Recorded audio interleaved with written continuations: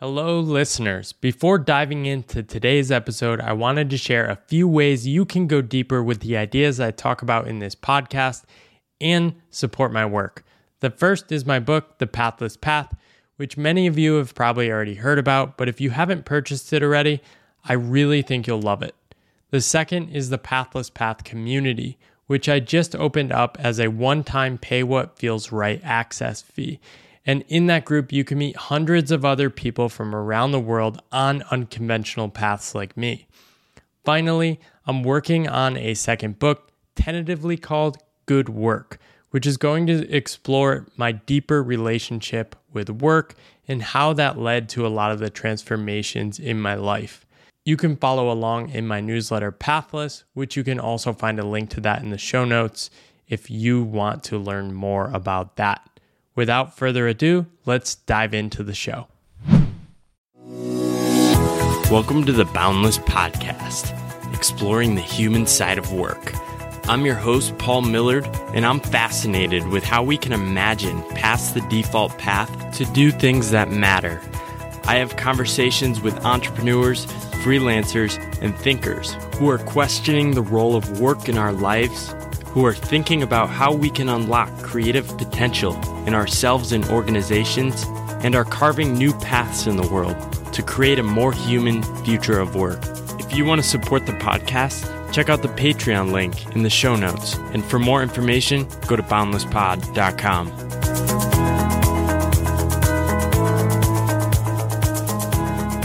Here with good friend Irvin Ling. And in Taipei today. This is a live podcast, first one ever with food. But we'll be eating the first part, so we'll be eating some local, great Taiwanese food. I might attempt some Chinese sayings. We also have a cat that is around. There's a video if you want to follow along. And we'll be diving into Irv's story. Much like me, quit his corporate job when he was 30. Traveled the world for a year, has been living in Taiwan for the last year plus, and now teaching English. And we'll talk a bit about how he's reinvented himself here. So, welcome to the podcast, Irv. Thank you, Paul. Great to have you here in Taipei. Awesome. So, what are we eating here? Well, here we just have some dumplings, a lot of dumplings. And we have some dry noodles and some vegetables. So this is a basic Taiwanese lunch. It's very quick and it's very cheap. This big spread here costs us about $8 Combined, right? Combined. So $3.50 each. Right. This is a pretty well balanced meal, I would say, and very delicious. Awesome. So I've been learning some Chinese. Okay. We have fried dumpling here. Right. These are the pot stickers. So this would be guotie. Guotie. Awesome. And don't take my Mandarin as the elite because I'm learning as well. Awesome. So this is steamed dumpling which are the boiled. Jiaozu. Boiled are suijiao. Jiaozu is steamed. Jiaozi is just an overall term for dumpling. Oh, all right. Okay. Nice. And then noodles, mian. Mian. Mm-hmm. Awesome. And then you can just call this tai as an overall term for vegetables, or su tai. All right. Awesome. How is it? Pretty good. So we're going to try and attempt to ask Irv some questions while we're eating. We're hungry. Definitely an experiment. The cat is in the picture now. That's Haichu. You quit your job, traveled the world for a year, but I've talked to many people and I'm not sure anyone has been as methodical as you were in planning your leap. You did not just decide I'm going to leave in a couple months. You decided, I think it was over a year ahead of time, right? A year and a half, actually. So what was the moment when you were like, okay, I need to make a leap? Well, it was actually a very exciting weekend and day that I planned to kind of take this leap. I was in Dallas, Texas, for the 2014 Final Four, the national championship, men's basketball, and my alma mater, University of Connecticut Huskies. Is that why you wear the shirt? That's exactly why, and it's the only UConn thing I have here in Taipei. So they were playing in the national championship. I was down there for the weekend and just trying to enjoy the weekend with my friends, the atmosphere, all the festivities. And I was also, it was just a weekend where I had to work as well. Never fun. Of course not, right? Who wants to work on the weekend? But I understood that, there needed to be things done for my job, their responsibilities. So, during that time, in the mornings, I would wake up early, go down the lobby, do what I had to do, send the emails. But then, it came to a point where, I saw that my friends, they were on college game day. I saw them in the background. Oh, man, that sucks. And, I was in the lobby doing my work. But it wasn't that exact moment where I said, okay, let's drop everything and go around the world or do something crazy. It was probably right as I was walking into the final game, UConn versus Kentucky. After a few beers and some tailgating, I threw it out there to my group of friends that I was with. If UConn wins the national championship, I'm going to quit my job. Oh my God. So I didn't know about the stipulation. Well, it was kind of a joke, obviously, but yeah. After UConn had won, and the whole all the emotions of the game, and having the result that we all wanted, wow, I said, why not? When we were in a 8 seed. I think we were definitely an underdog that year. 8. Actually, I think it was a 7 seed because they beat Villanova, who was a 2 seed, nice. Round 2. So yeah. So let's back up a bit. So you grew up in Connecticut like me. We met in college over 15 years ago. I think both of us were, I guess, what you would call like high achievers, good at tests, good at school, good at getting grades. I love tests. And you took a path to be an actuary, took a number of tests. I think there's 8 tests you pass, and that's kind of like your progression through your career. Mm-hmm. So looking back on like all of that you did, you always had the next test, the next like bump in your career, your salary. Do you wish you had taken a different path, or are you grateful for kind of going through that? I'm certainly grateful for all the opportunities that I was given. I have my family is from China. They grew up in communist era, and now I kind of see the differences that growing up in China compared to the U.S. And there's certainly a lot of differences. So I'm certainly grateful for the opportunities I had to be able to go to UConn, get my degree, get a good job, and the process of it was pretty structured in my mind. I kind of had it all, I wouldn't say exactly planned out, but I knew that I wanted to go to college, get a degree that would allow me to find a good job and hopefully make some money, and all the other steps along the line, which may or may not include getting a house, getting a family, things like that. Yeah. I think, I don't know if this resonates. I mean, when I was growing up, there's kind of just an assumption that those things would happen, and there's a path. Certainly. Everything is easy path for you when you're younger with school. You just go to the next grade the next year. But you don't really know how it's going to happen. You just assume that is the path. Right. And growing up in a fairly non-traditional, I would say, suburban Connecticut home. I had a single mom. So I saw how hard she had worked. And I knew that, kind of part of the Chinese culture is you take care of your elders, as they grow older. So that means you gotta make sure you can take care of them. Right. And that would be money. Yeah. But interesting, I think, like most in American culture, money has become a way to like pay other people to take care of your family now. That's true. Yeah, but it's still not that way in China or in Asia in general. Yeah. My mom actually plans to go back to China when she retires, and buy a house there and kind of live in America and China as well. Awesome. So UConn won the finals game. Mm-hmm. You decided you were seriously going to do this. Like, was there a waiting period before you started planning for the trip? Well, first I wanted to figure out exactly what I wanted to do, or if I was going to travel, how long, where I wanted to travel, if I was going to, pursue some other path. There's definitely some point of a portion of research and making sure that I was able to do it, both financially, probably not physically, but a little bit mentally. Yeah. I mean, it is a big leap coming, from 9 to 5, 8 to 7, in some cases 8 to 8. Yeah. To kind of living on the road or just doing something non-traditional. Awesome. So you planned the trip. You started making preparations.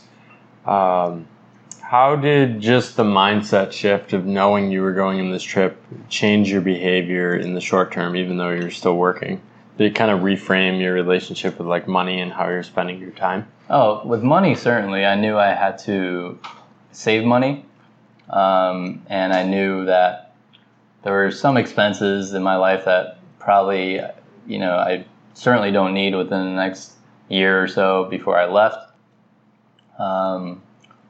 And just kind of how I dealt with my relationships as well, with my friends and my job, of course, and how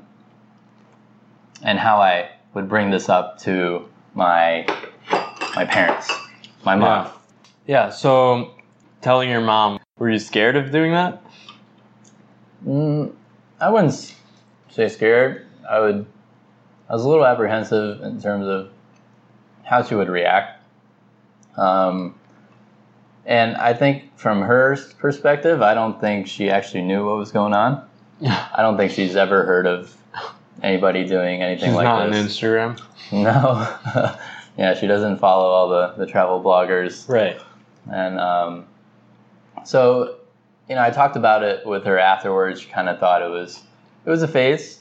That I would, go out, have fun, do what I had to do, but then I would get back to maybe not the corporate life, but something to progress my life going forward, whether it was getting another full-time job, starting a business, doing something that would make me financially stable. Right. So, traveling the world for a year, you documented this as any good actuary would do, down to like day by day, meal by meal expenses. And you were living in Chicago, and your trip was actually cheaper to live than you were spending in Chicago. Did that surprise you that it was cheaper, or is that something you expected researching and going in? I don't think it surprised me that it was cheaper. But that's also kind of how I like to travel and live. I don't need to stay in hotels. Yeah. And eat fancy dinners, things like that. But also, I'm a pretty frugal person overall. But that didn't stop me from, just living life to the fullest when I was, in these exotic places. The big difference I saw was just figuring out what I needed. Yeah. And what were excessive. Yeah. Did you overpack at the beginning? Certainly. Yeah. After the first stop, I probably dropped maybe a quarter of what I brought. I donated. That's awesome. it. So what were some of the things that you think you didn't actually need when you were traveling? And people might have a different thought about this, is a lot of the clothes. Yeah. You can always buy new stuff. I ended up buying a bunch of t-shirts and socks and underwear and things like that. And you can look at it as kind of wasteful, but it's more about, what are necessary expenses. You need lodging, food, general security. But overall, it was, I think the biggest thing I spent my money on was the travel insurance for the year. Oh, wow. Like the single biggest expense. Yeah. So how much did your trip cost? It was around 24,000? I think it was, actually I have to go back to the spreadsheet, my wonderful spreadsheets. I think it was somewhere around there. It could be 25,000 or 35,000. Yeah, it was all down there. That's still pretty good. Certainly. And, there was a lot of expenses. I had to get a new iPhone because I dropped mine in the ocean, which actually the travel insurance paid for. Oh, wow. So, good purchase. Nice. So what do you think holds people back from doing things like this? I think just the unknown. They're not exactly sure what's out there. And it doesn't have to be travel. It could be anything that somebody wants to pursue, but afraid because of the financial insecurity. Whether I think safety might be a concern to some people. For sure. Depending on kind of where you travel, who you're with. Of course, traveling alone is certainly different than traveling with a group of friends. And other than that, I think, like I said, just the unknown. They're not sure what's gonna happen. But that's life. We could get hit by a bus tomorrow, and that'd be it. So, what were the unexpected things when you were traveling? Did you come face to face with that uncertainty and try to figure out, okay, what actually am I doing? It's a pretty big shift from moving from the workforce to just kind of traveling, right? Mm-hmm. At first, it's probably really fun. You're probably trying to meet everyone, but then you're probably settling more into a rhythm. You're grappling with, I think a lot of people have talked about loneliness when they're traveling. You're kind of around a lot of people, but not truly connected or like building those friendships. So how did you grapple with some of those things? I think the big thing is to be flexible and certainly open-minded. And, people say this all the time, go with your gut. And, you can say no. Yeah. You don't have to say yes to kind of every event, every pub crawl, every everything that's going on. I certainly took a lot of kind of me days where I just sat in the hostel or went to a park and read or listened to a podcast, just kind of chill. But other than that, it was more kind of deciding who I wanted to spend my time with. Yeah. There's a lot of different kinds of travelers. And that's part of kind of being flexible. I was the kind of person where, I can go to, like I said, a pub crawl with these young 20-year-olds that just want to drink and have fun. But I also, I met a monk. I met artists and went to museums. So let's talk about the monk. That sounds interesting. Okay. What was that like? Where'd this happen? What was the... This was in Buenos Aires, in Argentina. He was a Hare Krishna monk, and he was kind of in between stays at a monastery. So he was just kind of like me, just traveling around, but in a different certainly a different way. Yeah. We went to a really nice vegetarian dinner at a Chinese restaurant in Buenos Aires, Argentina, which is nice. A little strange, but I certainly enjoyed it.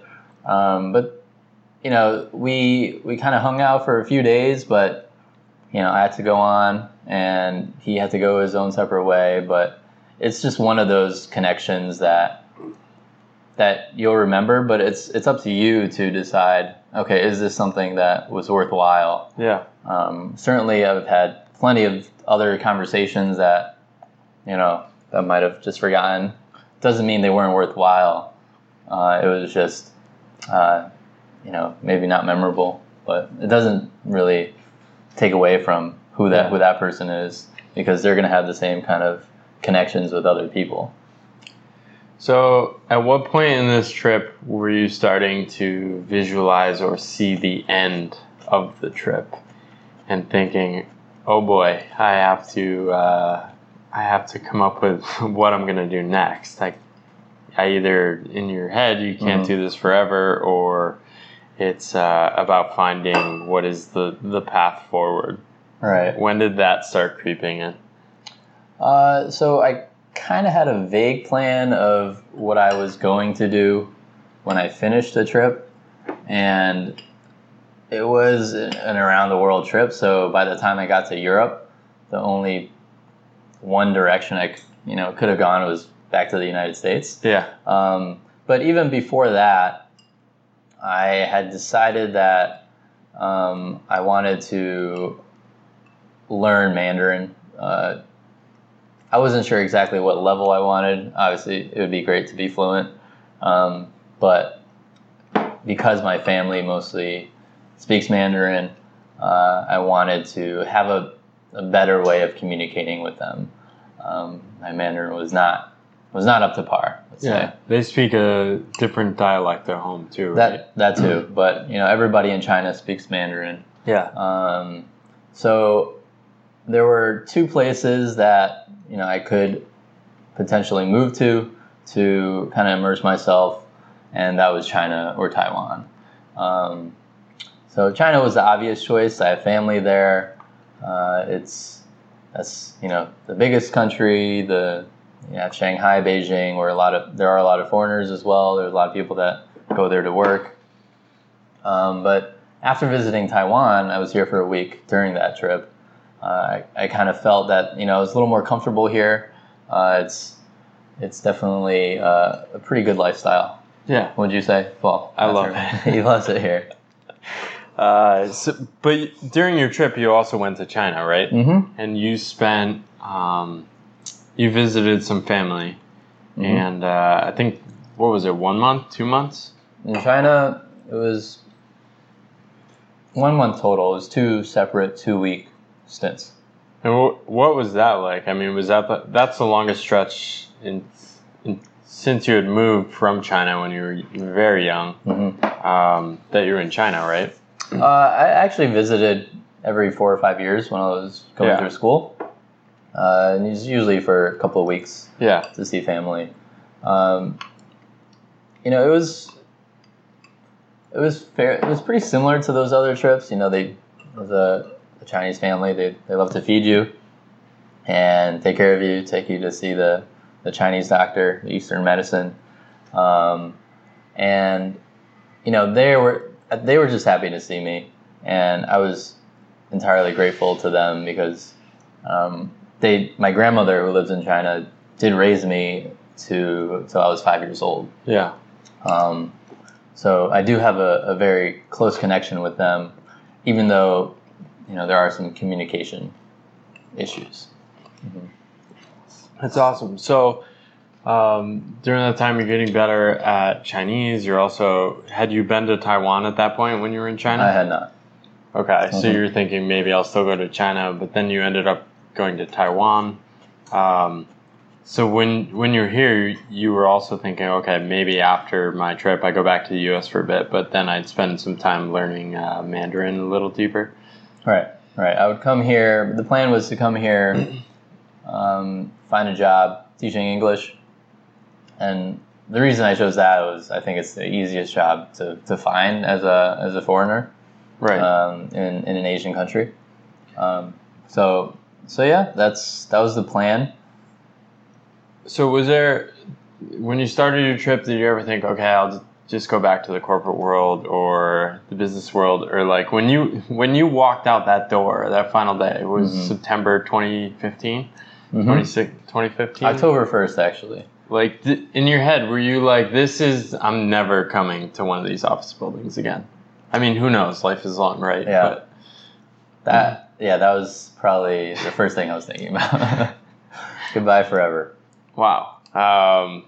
Okay, so now you're living in Taiwan. You've kind of reinvented your life. Are you happy with this reinvention? Like, what have you found on the other side of like recreating a new life for yourself?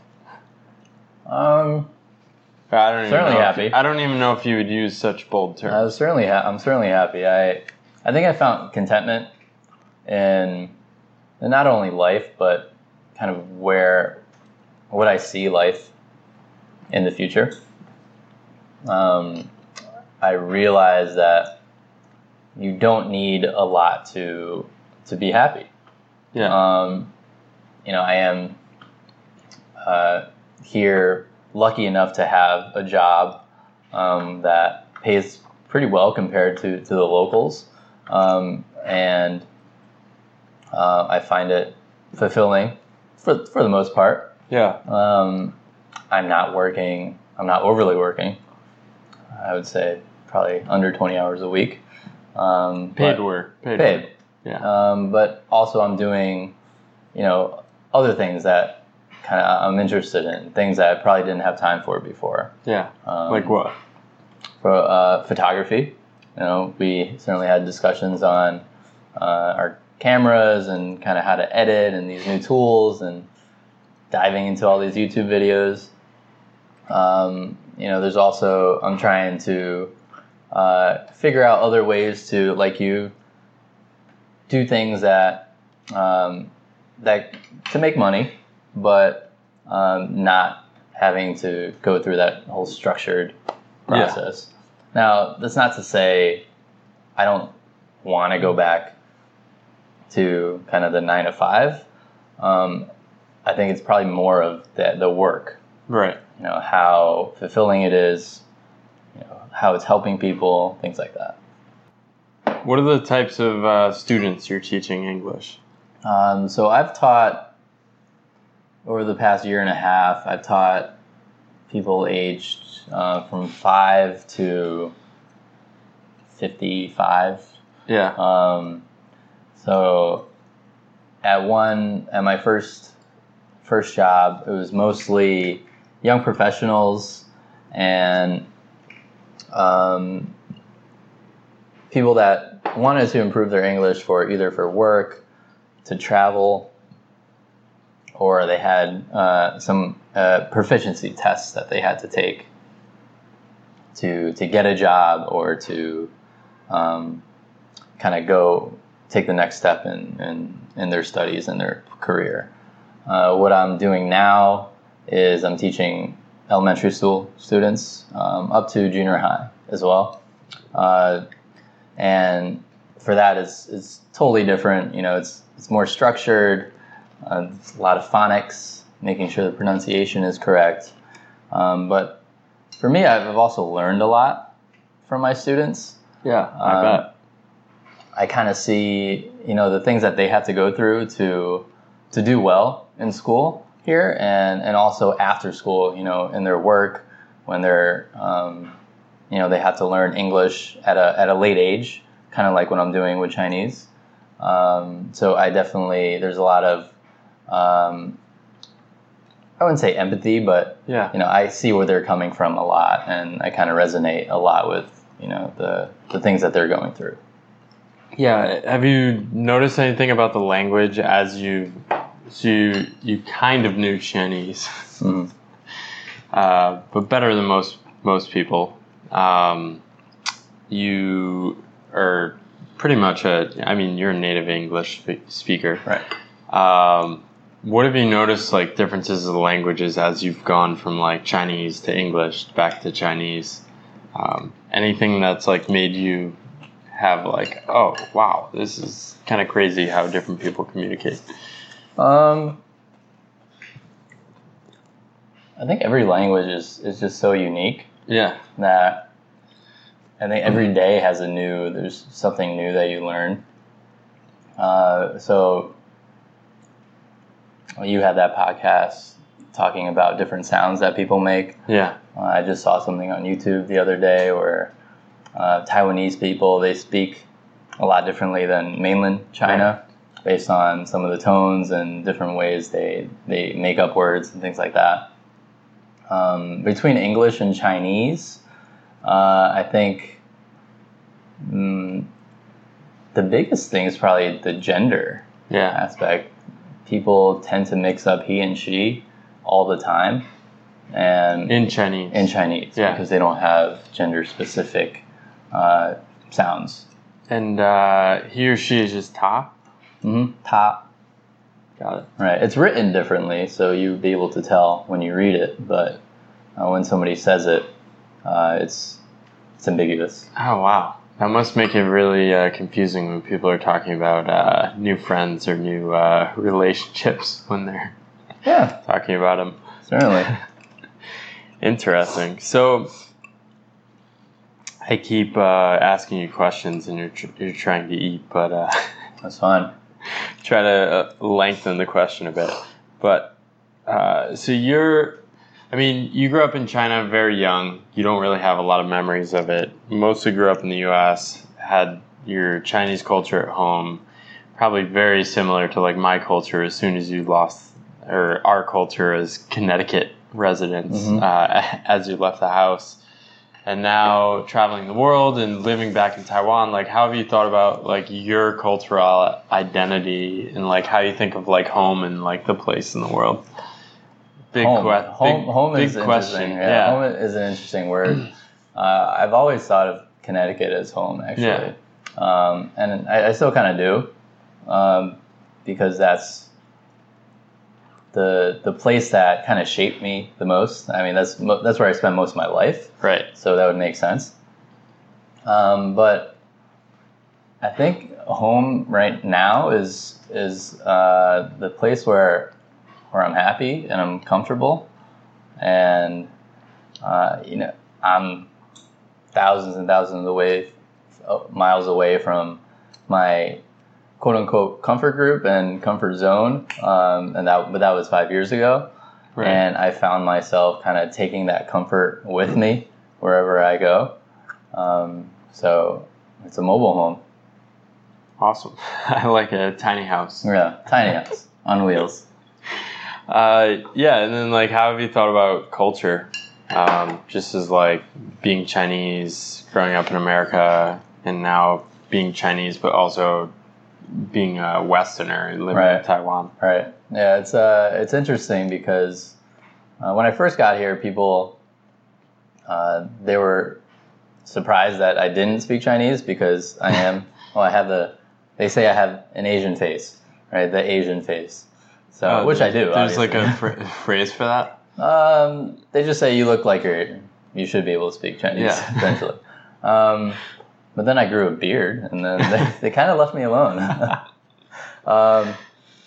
So I think it's I try not to take some of the comments, and they're not meant to be offensive. Yeah. But it's more demoralizing a little bit, where I kind of feel like I should be able to fit in a certain way. Okay.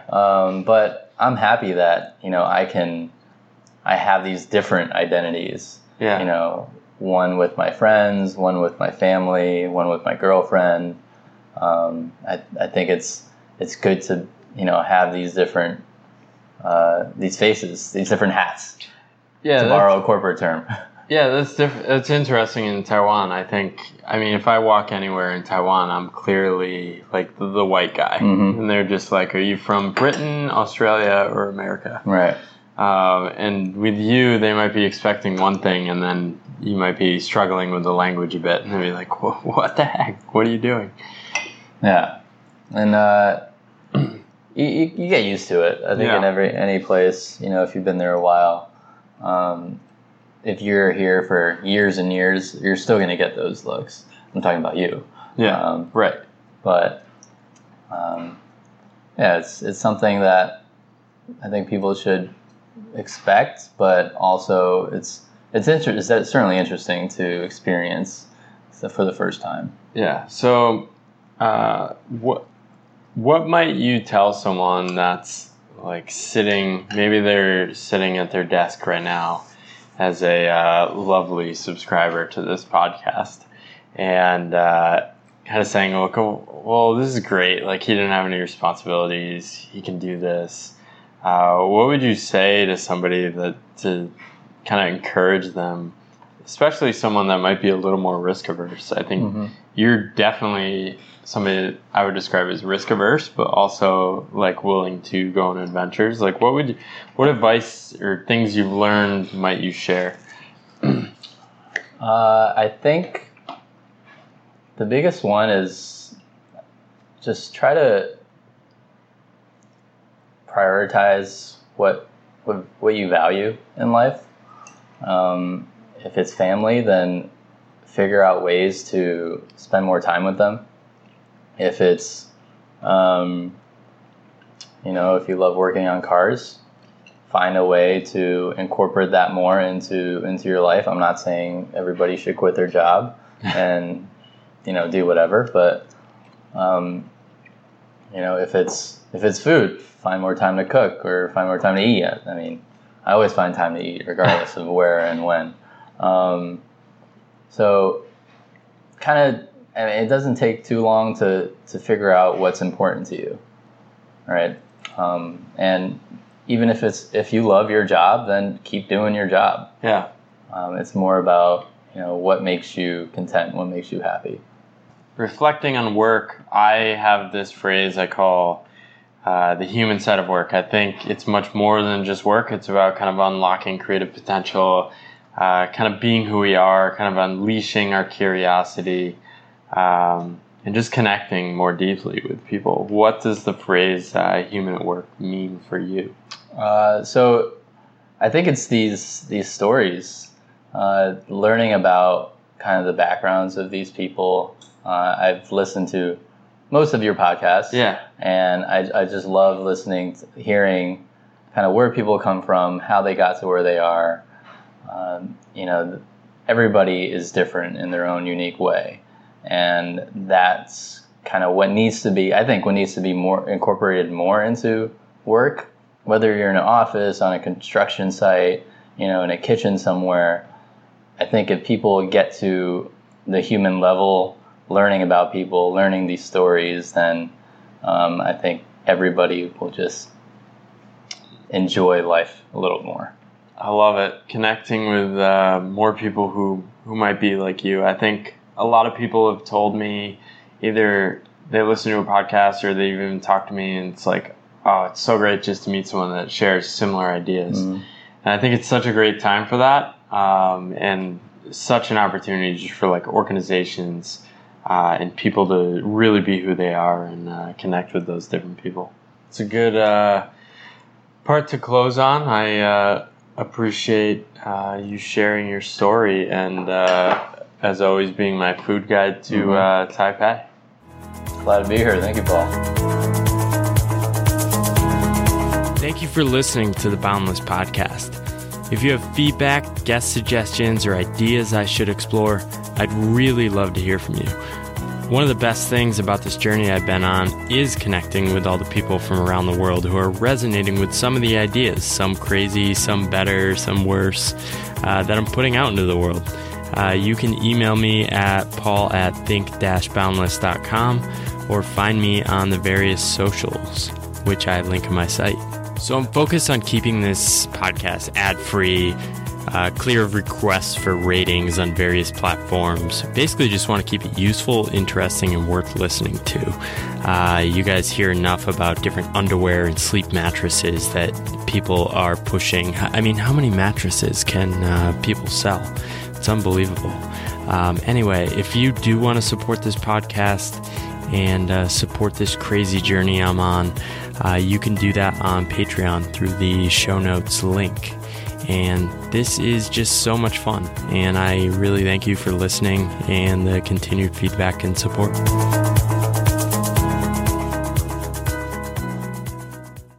y'all. Thanks for listening to the episode. I really appreciate the support and especially always love when people reach out letting me know what they think about the specific episodes.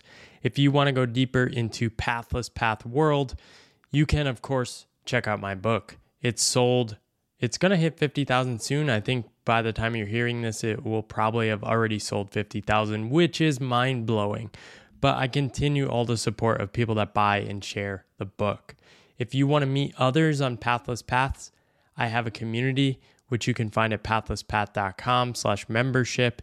And you can join and meet hundreds of others around the world trying to make sense of weird paths and meeting others along the way. Thank you so much for listening. Hope you have a good day.